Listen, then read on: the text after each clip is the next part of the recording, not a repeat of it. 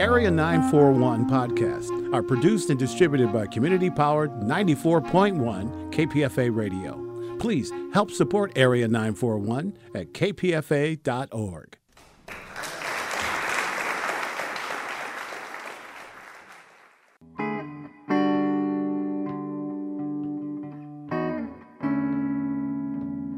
This is the Area 941 Radio Walensky podcast.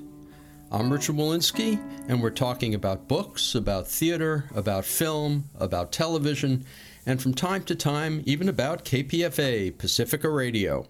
My guest is Nathan Englander, whose latest novel is Dinner at the Center of the Earth, also the author of 2 collections of short stories, What We Talk About When We Talk About Anne Frank, and For the Relief of Unbearable Urges, also the author of another novel, The Ministry of Special Cases, and a play that was at Public Theater. Yeah, The 27th Man premiered, I guess it's probably 5 years ago, from the first story of the first book. And you have another play now. Yeah, that is the title story of the last collection. What we talk about when we talk about Anne Frank was commissioned by Lincoln Center, and theater's like the sleeper cell for me. Every couple of years, you get a call and they say, everybody's in town. We can all meet, and then we do a read. And I've been working with the director, Michael Mayer, who I'm a huge fan of personally and professionally. So that's just excited to work with him on it. The story itself is just 4 people talking. And I would think that if you played out the story, it would only be about a half hour. That's both a question and a craft lesson, which is, yes, as somebody who loves the short story form, there's many a novel that should just be a short story. I say as a short story writer, never stretch anything. But no, the story takes a different shape. It's an adaptation of the story, but even the mechanics of it, when things switch forms, a movie of a book is not the book anymore. It's its own thing. So yeah, in taking on its new form, it made such shockingly different demands of the material. It's still a 4-person play, though. There's a 5th person. Oh, the kid. The kid, yeah. You're good. Yeah, the kid has a much larger role, and things take a different shape. And even the end, though it's the same ending, is also radically different metaphysically, I guess. They're not going to change the title, I hope not. Yes, I think we'll keep the title, but who knows? I'm always interested in how titles change when forms change as well. Let's move on to Dinner at the Center of the Earth. Now, this is only your second novel after 20 years, I guess, of writing. Yeah. The output is relatively small given your stature as a writer. How long did it take you? When did you start working on Dinner at the Center of the Earth? Before we go into the story itself, was it while you were working on the short stories that developed into What We Talk About? This one, I've wanted to write it since the heartbreak of the peace process falling apart. For me, I wrote the book really quickly. You just have to subtract the 15 years of thinking about it. I'm a reader too, so I learned so much through other people. But I remember, if you talk to Marilyn Robinson about the space between Housekeeping and Gilead, people say 18 years between books or something like that. When she sat down to write Gilead, I think it was, 18 months, not 18 years, Now, you lived in Jerusalem in the mid-90s, is that correct? Yeah, I did a year of college there, which was life-changing for me, and then a few summers. But the main hunk of it, 1996 to 2001, I lived in Jerusalem. You said in an interview that one of the precursors to Dinner at the Center of the Earth was a story that appears in What We Talk About called Sister Hills. How did that develop, and what is that relationship between that and this new book? Oh, God, it's gigantic, and I've, already called myself a reader in this interview, so let me just back up to falling in love with literature. But for me, it's really become clear to me, when I was a religious kid seeking answers so desperately, and the teacher who's, sends you towards books and saves your life kind of thing, the English teacher. But the books that I love, Kafka, Camus, Conrad, these books really wrestling with the big questions, but they weren't offering answers. To me, that's the joy of it and the beauty of it. They're not didactic. It's people willing to wrestle with the big questions, which is more terrifying than saying, oh yeah, here's an answer. You can relax now. Some things are gray space and eternal and infinite. Anyway, this book that we're talking about today is about the Israel-Palestine conflict, and it's, a political thriller in many ways, and as I'm plenty literary and plenty Jewy and all that stuff is all throughout there. But I was desperate, for it not to be didactic. It's a subject that people have fierce positions about. So yeah, in my last collection, the story Sister Hills, I wrote this story, not knowing how much it would shape the writing of this novel. But I really wanted to address this idea of biblical contracts and staying on the gray space, but greater Israel, these notions of how we pick and choose and things, don't necessarily equate. I wish I didn't have so many examples from current America to simplify things, but it's this idea, if we can't remove a monument to racism and slavery, like if we can't remove this statue because it's a monument and it's eternal, even though it represents literally slavery and oppression in this country, then we probably also shouldn't be able to undo a monument that's a park to drill for oil. Whatever your political position, political stripe, however you want to see the world, you can't tell me that those two positions agree. They are in conflict. The picking and choosing that we do in politics and in the world obsesses me. This idea, we absolutely can't do this, but we absolutely can do it here. So yes, the story Sister Hills, exploring, again, notions of using the Bible and greater Israel in these contracts. I put it out into the world, and I'm very thankful to have a readership, but people came to me. It functioned like a Rorschach test. I mean, it was really interesting to me to have people seeing it as, left-wing or right-wing, or often they're right-wing, they'd see it as left-wing, they're left-wing, they'd see it as right-wing. It made me see how a person, again, back to being a reader, how you bring yourself to a story and how you can interact with it, and it really, for this novel, I said, you know what? It's so vulnerable for me and gigantic, this story and that conflict. I really wanted to build a story that people bring themselves to. I wanted to be part of a conversation versus saying, this is what's right, this is what's wrong.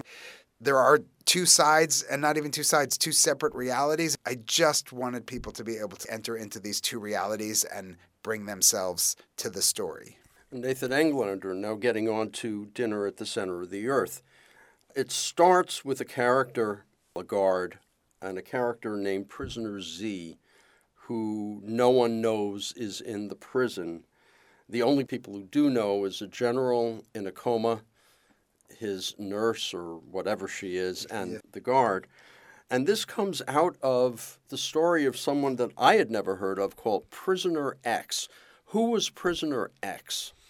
It was my last book tour in Israel, and I was headed to the airport, and it was the front page of the newspaper. Loss of life is a tragedy. The world is complicated, but they're the things that grabs a writer's head.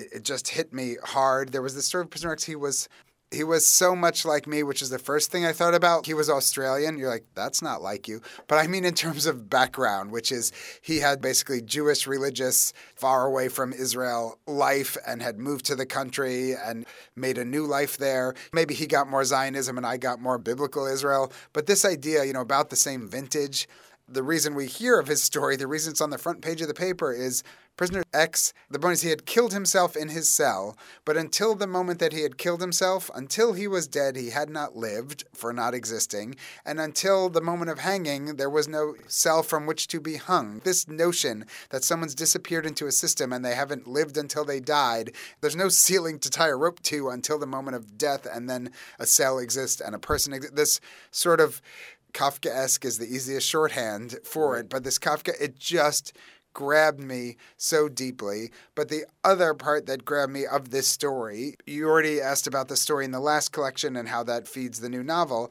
but my previous novel a decade ago, it's only talking to smart people like you, going out on the road where one learns one's own brain, but I see my themes. My Argentina novel is about disappeared and countries that turn on their own citizens and all these double backs.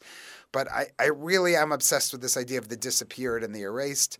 I was looking for a story. I already talked about not wanting to be didactic and to lecture about Israel. It had to be story and character driven. We know all the reason people become traitors. You might do it for blackmail or smallness of character. You've been passed over for a promotion. There's so many reasons people flip. There's a tape. We know why people collude for a presidency. There's so many reasons to get in league with a foreign power, to flip. And again, it's so much a story in America now, but in Israel, so much of what obsesses me there is watching sort of empathy disappear. What happens when you put a wall up between people and people stop interacting, or where there's so much violence where you start, dissociating from the other side. So I thought about this Prisoner X, who had been the main part that I've left out while I'm talking, is he'd moved to Israel, becomes a Mossad spy. Not only is he so ideologically tied to Israel that he moves there, makes a new life there from Australia, he joins their terrifying spy service, does deep cover, which frightens me to no end kind of thing. He's really really a spy. And then he flips. And I thought, all these things I've listed why a person might flip, as I said, smallness of character, blackmail, a tape, all of that. I thought, what if he flips from empathy? What if he just feels so much and understands how the same we all are that he turns? And that's literally the moment for me that X slides into Z. And then when X slides into Z, you have to look and go, okay, what did he do? Why is he here? Who put him here? We know the outcome, sort of, if you decide to maintain the same outcome, which we won't give away. How does he get there? And then suddenly the story kind of unfolds as a sort of spy novel. The writing process is an unconscious process, and I'm super touchy-feely about it, of how that all forms and where the work comes out of. But you are conscious of certain things, you know what I'm saying? Like I say, the empathy concept, like it's driven by empathy. What obsesses me, I thought what most has me pulling out my hair, what's most heartbreaking is these repetitive cycles of violence. The build-up, the clash, the loss of life, the quieting down, then it all starts again, build up. Like right now, both sides are already planning for what happens the next time. And I wanted to keep those circles. Like that circle is the shape of the book because it's the shape of the conflict. So yes, the structure is fully insane making, and my love to Jordan Palvin, my editor, to have to write jacket copy for this book. It sounds like a telenovela. You're like, the general's in a coma, prisoner Z's in it's so insanely structured. But to me, that is the insane structure of history and the insane structure of this conflict. So yeah, he's in a cell, and then we want to know how he got in that cell, and then we back up. It jumps between, there's maybe 7 timelines and 5 different threads, and building the structure and piecing this together was maddening and a ton of fun for me. When you were piecing it together, could you work consecutively from scene to scene? Did the Paris or the Berlin scenes, which involved different characters, were those like separate stories that came together, or how did you work that? Because eventually we come to 2 characters, one of whom we've never seen before, maybe we have, the map maker, and another character who we have seen before but under a different name. Yeah. And it closes with those characters, and there seems to be kind of a strange thread to get us from point A to point X. Yes, yeah, that's true. Thank you for not saying B. So you get to point A to point X, and the nicest thing about going from city to city, I say like, oh, seeing you, I'm like, now I will take that with me. That really is it. You learn to write point A to point B. I've been giving tons of shout outs to, I was raised up as a writer sitting next to Marilyn Robinson, and she's the one who taught me, my New York Jewish circular sentences, circular thoughts. She taught me to unravel. She taught me how to get from point A to point B. And I felt that was really a great lesson in life. And I thought, this is the book where I get to keep my circles. But once it started taking form, it really did take form in this way. I more and more believe in that part of the process where it's cooking outside of consciousness. But once I started writing it, I was writing it from piece to piece just by feel, and then you have to reorganize. As I said, if one has the good fortune, if a book does certain things in the world, some nice graduate student somewhere will take it apart with a watchmaker screwdriver. So it'll be like, there's, it's on 176 where all the timelines cross and time takes its final form. But yes, they really do all, even though they all start at different times, yes, it is A to B in my head, even though, there are an infinite number of threads to it. But I did write it in this puzzle form. Once I knew the pieces, I wrote it from feel in that way. And then torture myself. I am a huge believer in a fictional reality. It's no less real than the reality we're in, and it cannot bump someone. So if you're asking me what was the hardest part of this book for me to make work, factually, it wasn't the history, which my memory is filled with Israeli history. It's like I've probably been on a boat 3 times. There's a bunch of sailboats in the book. There's some sailing scenes. Right. That's when you get mad at your own mind, like, why did I put him on a boat? The 1973 war, that's such a part of my education. That, to me, was just listening and typing. But it's after this book is done, and I'm like, is it the jib? Is it how long, to reach a tiller arm if you're on a 27-foot sailboat? These notions, I feel like all of that stuff has to work. So it's never what anyone thinks is the hardest part for you. But yes, writing a coma dreamscape war battle that's the history of Israel, or dropping Arafat and the general into a kitchen for a conversation, that's just listening to my head. the general. In one of the interviews, it wasn't you who said it, was someone else who said it's sort of Ariel Sharon. My Ben-Gurion is my Ben-Gurion, and my Arafat is my Arafat, and my Peres is my Peres, and whatever other figures pop into this book from the world. But yes, one wants to be very careful in saying, oh, this character was inspired by Ariel Sharon. I was like, nobody wants to be inspired by Ariel Sharon, or a lot of people do. That's the whole point of this book, which is there's, again, back to our country today, we can have literally completely opposite unbelievable beliefs from the other. The general, there are so many elements drawn out of Israeli history and Palestinian history that are jumping off points for this book. Sharon to me is too loaded a character to even touch that character. Back to saying wanting people to enter into this story, like my general needed to be my general, even if he fought some battles in this book that are fought by Ariel Sharon, and that was hugely important to me. But there are the elements that I can talk about of Sharon's life that are why I have a character like the general that are interesting to me, which is up until this presidency in the United States and up until the end of the peace process and Netanyahu, all these things in Israel, I really feel like, till a certain point in our history and in Israeli history, whether president or prime minister, when a person took that job, they understood that their role was to ensure the best possible future for all people of that nation. Simple as that. So I don't have to agree with Ronald Reagan. If I don't agree with Reaganomics or something that Nixon did, it's not like I think that Ronald Reagan wasn't working for this country. This is literally, we have the first time where our president doesn't think that that is his job, is to represent the whole nation. And to me, if you want to talk about the peace process in Israel, it's really gigantic to me as literary example, this notion. And if we go back to the real Ariel Sharon in this world, this guy, the people who love Sharon and support him and think of him as hero, they think of him for his fighting. You know what I'm saying? For the wars he won. And many people who hate him for his fighting, for the Kibbutz massacre or for turning away to Sabra and Shatila for these invasions. I'm saying this is a man who liked to fight, a man who was a warrior. This is the father of the settlement. It's facts on the ground, Greater Israel, an apartment in the Muslim quarter. This is someone who I think, again, believed in this Greater Israel notion as land as the way to ensure a future. I don't think he suddenly, late in his life, fell in love with the Palestinian people or had this great outpouring of empathy. This is my impression. But I'm saying that he is the one that pulled out of Gaza. Pulled out of the Gaza Strip is so gigantic to me because I could really, just as a human being pondering this for a long time, I thought he wasn't doing that out of niceness and thinking, I don't believe he was like, oh, I believe people of Gaza need their independence. I think he did it because he understood that peace is the next war to fight. It's the next bomb to drop. That to me, also, when you talk about how characters form, I was thinking of a general, my general, a warrior who understands literally as much as any other battle he's fought that peace is the battle to fight. And, the example, the counterexample or similar example is Rabin, who I do also, again, I didn't meet either man, my impression that he really did come to embrace peace and really come to understand that the Palestinian people need their own state as the Israelis have theirs.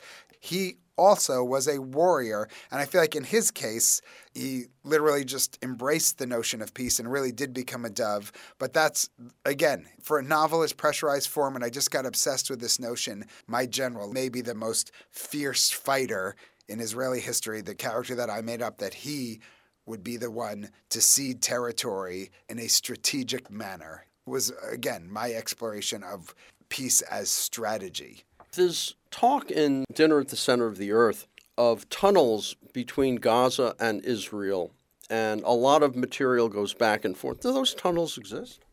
There's extraordinary tunnels running between, say, Mexico and the States for moving, goods back and forth. And in Israel, yes, especially from Egypt to Gaza, the Egyptians have closed them and flooded them, I think, with sewage water. But nonetheless, yes, there were just huge networks of tunnels just for goods, if you talk about, and for moving people when Gaza was really cut off. And it's been a big process both on the Egyptian side and the Israeli side to try and shut down those avenues. And in the last fight, part of it, which was very terrifying, back to the things that put fear into different peoples. On the Israeli side, it was these tunnels where Palestinian fighters would enter into Israel, like just pop up. And also, the most famous tunnel is probably the one that was used to abduct Gilad Shalit, who was a French-Israeli citizen who was held as a hostage for many years and then traded, now back in Israel. So yes, this idea of tunnels obsesses me, but what also obsesses me about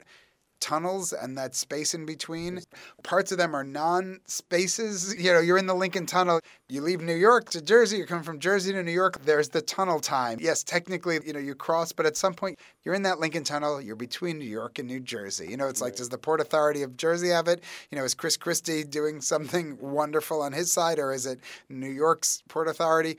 But that space, and this is the core chord for me, personal driving metaphysics to the novel. Again, back to radio, I'm waving my hands so wildly right now to try and describe this. But yeah, when I was living in Jerusalem, and again, I'm not talking about for military purposes or economics, who's going to have the Intel plant or who gets to park their aircraft carrier or any of that stuff. But all these countries, whether it is Russia or America or Egypt or Saudi Arabia, who is helping to broker the Israeli-Palestinian peace, from the inside, watching people talk about it like it was a disagreement or two sides, people on two sides of an argument, or even on the most polar ends of a spectrum. It became clear to me, living there day to day, that I was a Jewish boy in Jerusalem, like this holy city whose holiest site was the Temple Mount, that my Palestinian neighbor, that he or she, they're living in Il-Quds, and their holy site, is Haram al-Sharif. Not, it's a split city or a divided city. I'm saying it really became clear to me. What I was holding on to all these years was this understanding, the bridge that has to be made.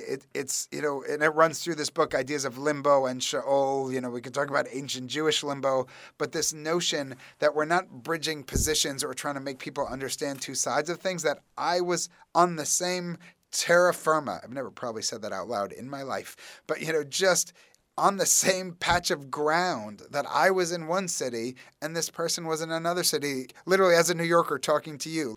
You're in Berkeley and I'm in New York, and I really say right now, like, we both believe us to be in those spaces right while we're facing each other. There is the heart of the problem and the most beautiful part about it. It's everything in its opposite. There's this Hebrew concept of fucha, like the opposite of the opposite, but I feel like it's like anything else. The best part of writing this book to me was building this crazy structure, and the hardest part was making this structure agree. So yes, it is both terrifying to try and get people to understand each other who are not inhabiting the same reality, and that's also beautiful to try and find this space, which is what tunnels are to me, that they sort of bridge realities. The lights flash and suddenly you're in the other world, but there really is this space in between. And again, I didn't write this book as a metaphor for America now, but it's really a concept I've been thinking about so long for Israel. It is bizarre and terrifying for me to see that as part of our reality now in the States, which is we now have not disagreements, not right and left, not Democrat, Republican. We have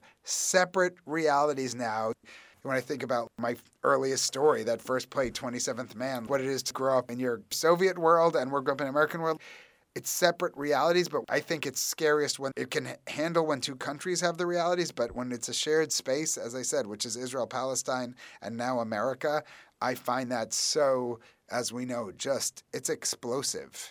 Nathan Englander, switching gears for a second, I want to ask you about two short stories in your collection. One of them, Everything I Know About My Family on my mother's side. What's funny is that there's a little segment where the girlfriend, I'm not going to say your girlfriend, says, "Where's your family from?" You say Gubernia. She goes, "Well, that says I'm from a state. I'm from state." My father, when I asked him where I was from, he said, he wrote me a note. He said, "It's Gubernia." It's like, oh no. Seriously? Seriously, it actually happened with my father, and I had to say, no, that's not what it is. I think it was Denver, maybe, Boulder, but a woman came up to me after reading exactly that. And just that notion where, like, after I had read that section, and she said, "I'm from Gubernia." It was like meeting a relative, and now I'm happy to meet another relative in this interview. I didn't know we were related. This story, again, as stories feed into books, like this story also fed into this novel, where I feel like my earliest stuff, I'm really careful about this. I call myself private now because I once called myself shy and someone screamed out from the audience, "You're not shy." But my story about dreaming of being a writer, I said in a Stalinist prison in 1952. And the more I write, it's almost like a reverse, I think, of the standard assumption of writers' paths where you reach further afield. I'm getting more comfortable not having to go far to come close. We learned we were from Gubernia, and then we finally found out Gubernia, literally in Russian, it just means, as in Minnesota, New York, like I'm from state. And that's this narrator's disappointing moment, which is one of the beauties of America. People always ask, especially, there's no shortage of Jewish content in my work, and I'm always getting asked, we've been here a long time, and people are like, where are you from, where are you from? I say, like, the only accents I ever heard were from Boston, so...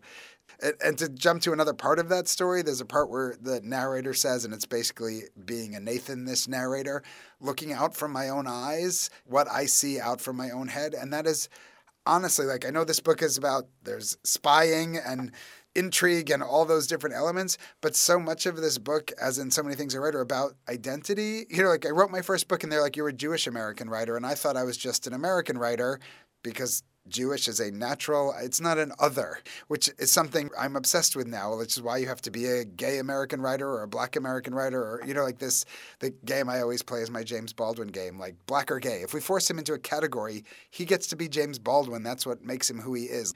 I understand when people see me, they can all see Jew. They are welcome to look and see that. It's that expectation. It's such a part of the conversation right now in America, but the expectation that I'm supposed to see myself a certain way and see a certain place, it drove that story, and it really is, for me, driving this book. A novel doesn't work unless I can really be these people, but a spy under deep cover doesn't work unless he or she can really, you've got to walk and talk and be that person. But then of the memories that are in the short story you asked that bleed into this novel as form takes it, my earliest walking home from the candy store kind of thing, like if you turn the corner and you face, the anti-Semites are waiting there and, you're going to get a whooping. We all would joke about it, especially when we were older, like this hand motion where your hand would go over your head and your yarmulke would be in your pocket. And I was like, as much as any spy in the world, little me in suburbia, I would go from Jew to Gentile with a swipe of the hand. And if I could pull it off, I could literally physically pass and not get beaten and then pass. But that idea of shape-shifting, it informs the story you reference, and it is surely like shapes this whole book, which is, where every character is basically another character. Actually, the other story I was going to ask you about was the bully story, so we got that right in there. Obviously, you're not afraid to put in your own biography and then fictionalize it. That's easy or hard for you? It was always extraordinarily hard. I mean, I think about friends who write, when people ask, a lot of time when your book comes out, you get asked favorites all the time. I always say, like, Nathan's 5 summer salads. Like, part of promotion being out there is this fun time, though, I just wrote a piece about Great British Baking Show. I'm a big fan of season 3. Like, you do get to weigh in on things you might not have weighed in on. But, my favorite genre, I think, is memoirs written by friends. There's a lot of things you won't ask a person when you see it. It's like, oh, chapter 7.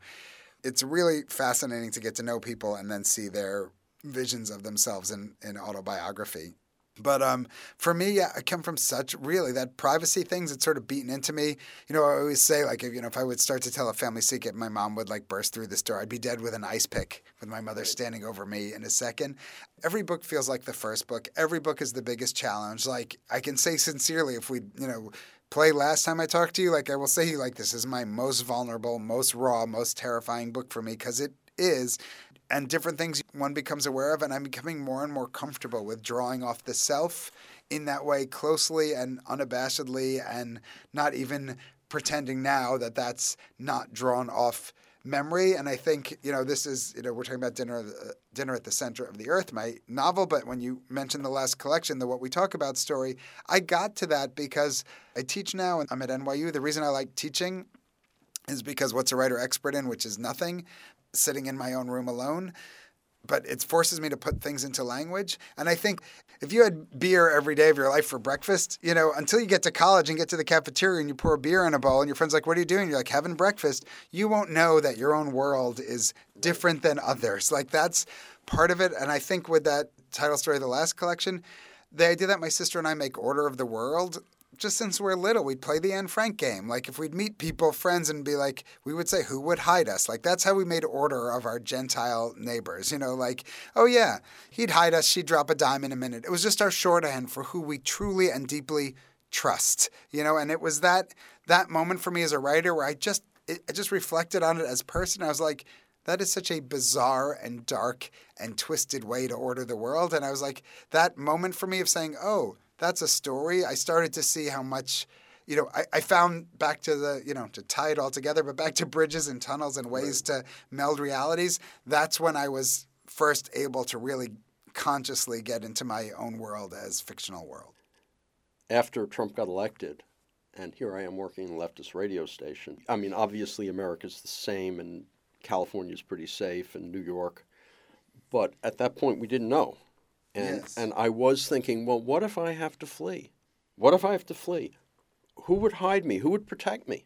Talking about that, like this is, and I've had this conversation on the road, but this is the idea. I mean, we have, ICE agents, we have families, like this is that idea now. Like it really, this really is a question. Like who would you hide if a family's going to be separated, if a child who is just American, you know what I'm saying? Like back to these crazy definitions, but families living here, like, would you hide someone? Would you hide the father? DACA, like, would you hide a teenager who is going to be deported, whose whole life and family and everything is here? Like, I surely didn't want that to be a question of the now.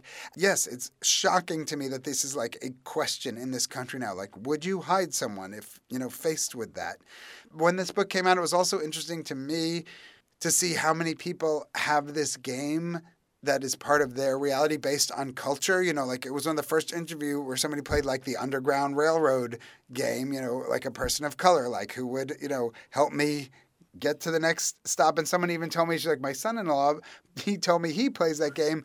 He was Basque. They played the Basque separatist version. It's like Monopoly. There's like a version for every, social, racial, trauma in history, but it was really both upsetting to me that this has to be part of people's memories, but also moving to me that there was almost like a global version of this game by trauma. Like we said, we really do absorb these things. I mean, they say now even that's a whole separate thing on the cellular level, but how you can literally inherit trauma. But part of it is me being so American and having such sort of an old country head through education, which also gets to that. Like our realities are truly shaped by what goes in. Nathan Englander, you've completed this book. You said you're almost finished with another novel? I really am. I attribute it.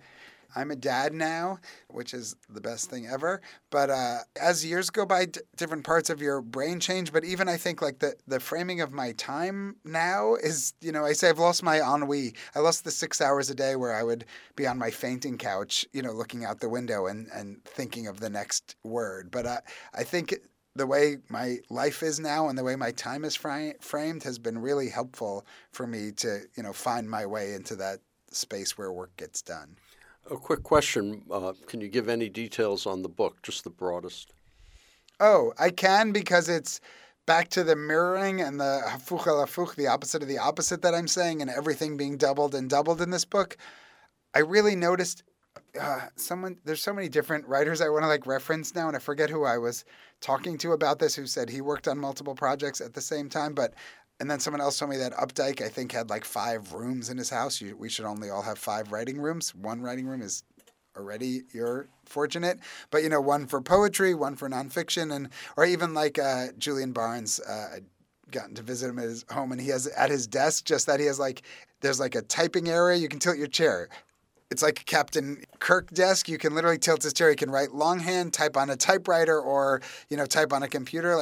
The form and how we enter into that. But anyway, to simplify this 9-hour question, back to the doublings in this book and the opposite of the opposite, I can't tell you how dedicated I was to that idea. So even while composing this book, which everything is doubled and the, narrative doubles and the characters double, it really became clear to me that this is so far from where I started, which is what I want as a writer. It gave me such a sweet nostalgic want for where I began. So I started a book back to Royal Hills, my made up, and I hope now a reality, but the Brooklyn neighborhood that I created for my first collection. I was like, oh, I want to also go back to what is such, what feels like home in a way. That's this whole driving thing of this book, is somebody in over his head and far away from home. He's in Paris, he's in Berlin, he's, all these places. These characters are, all cut off and far away. Yeah, I went so back to basics for the next one, back to that A to B. You said, this is A to X. I wanted a sweet A to B novel right where I started from. To contact Richard Wolinsky, please write to bookwaves@hotmail.com. To listen to more of these interviews, go to my website, bookwaves.com, or find the Bookwaves and Arts Waves podcasts at kpfa.org. Or you can subscribe to both podcasts via iTunes. Until next time, I'm Richard Wolinsky on the Area 941 Radio Wolinsky podcast.